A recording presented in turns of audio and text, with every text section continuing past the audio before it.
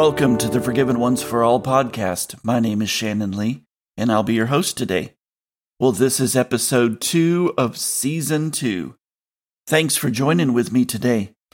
We're studying the book of Romans, and we're in chapter 1.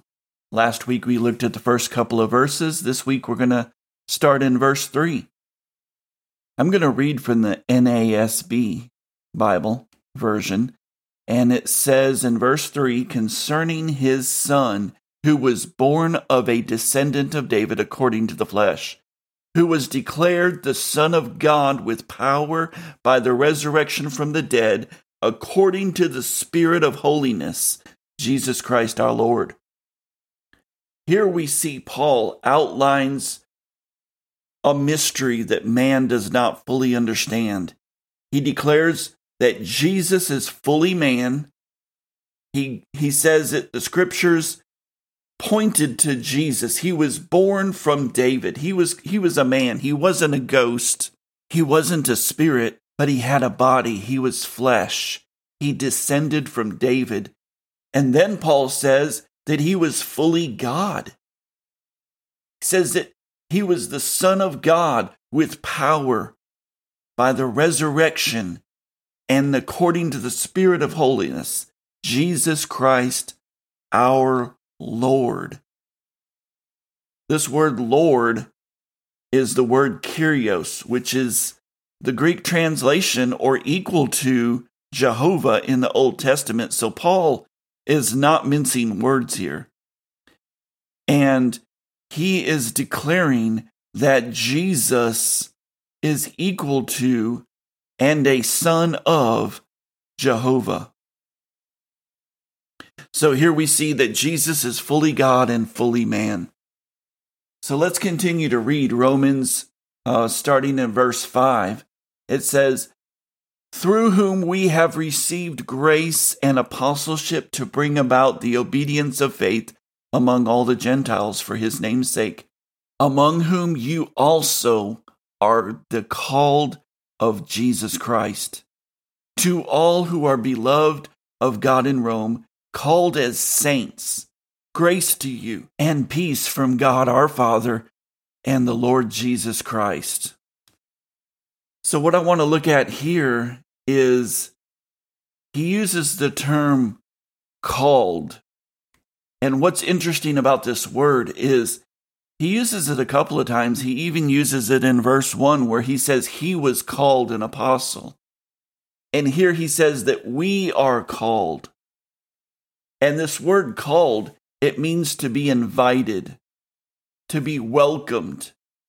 Its proper use was when you wanted to invite somebody to a banquet. When you wanted to invite them to a feast, you would use the same word to invite them to that banquet. This is the same word that Paul used when he said he was called. See, we are invited. Salvation is not just a get out a fire free card. Salvation is not a dodge the wrath of God card. Salvation is an invitation to a banquet now, today. We are invited to this banquet because of what Christ has done, because we are saved and sanctified, because that work was finished. The next time this word called is used, he says that we are called as saints. We are welcomed.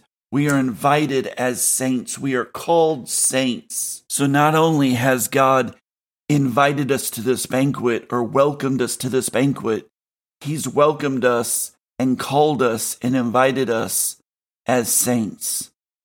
One of the problems in the church today, in Christianity today, is this is not how Christians view themselves.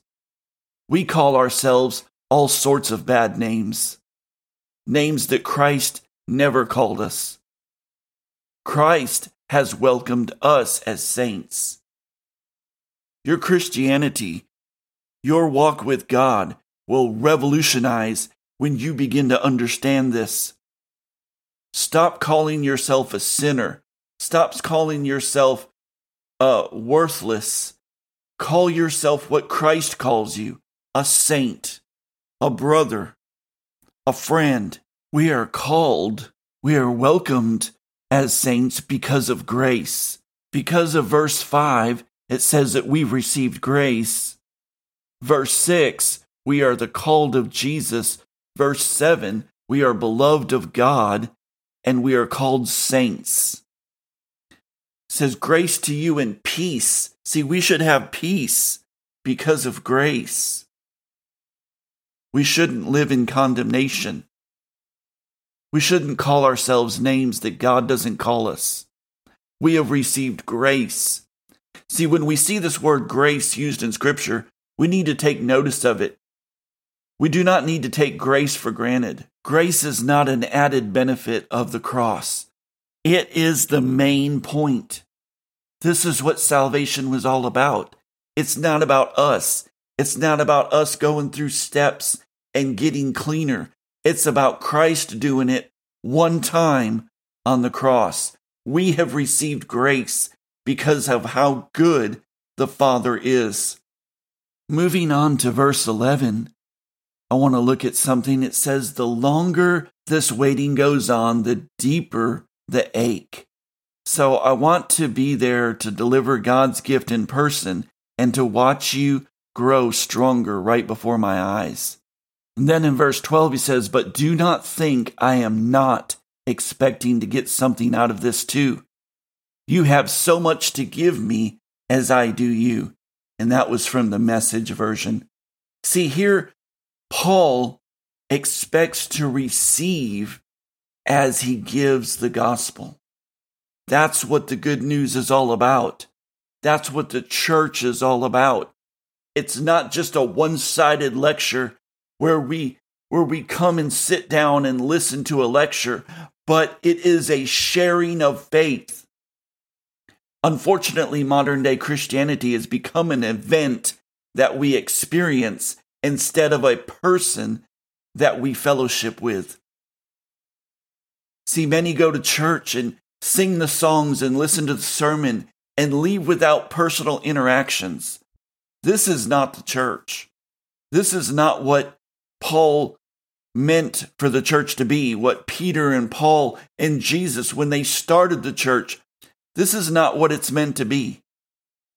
This is why so many pastors are frustrated today. They are stuck leading an extra biblical group, not a church. They know something is wrong, but they do not know how to fix it. See, pastors are stuck in this one-sided teaching cycle, and they never receive strengthening themselves. This is why pastors are getting burnt out. See, the church was never meant to be one-sided, but a sharing, a giving, and a receiving. This is what the New Testament church was. They joined together daily and enjoyed each other. They strengthened each other's faith. This is what Christianity is about. It's about, number one, knowing who your Father is, knowing that He's good, and knowing that you are forgiven and that you are sanctified, and then sharing that with each other. That's Christianity in a nutshell. We could stop right here. That's all the theology you need. That's all the New Testament church had. That God is good, Jesus is Lord, you are forgiven and sanctified, and that you love your brothers and sisters as God loved you. That's Christianity. I hope this helped you today. I enjoyed speaking to you.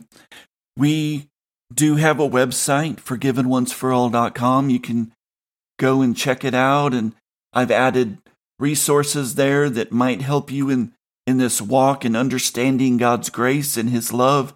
There's many videos, there's many books. I encourage you to check it out. Well, that's all we have for this week. And as always, God is madly in love with you. Until next time.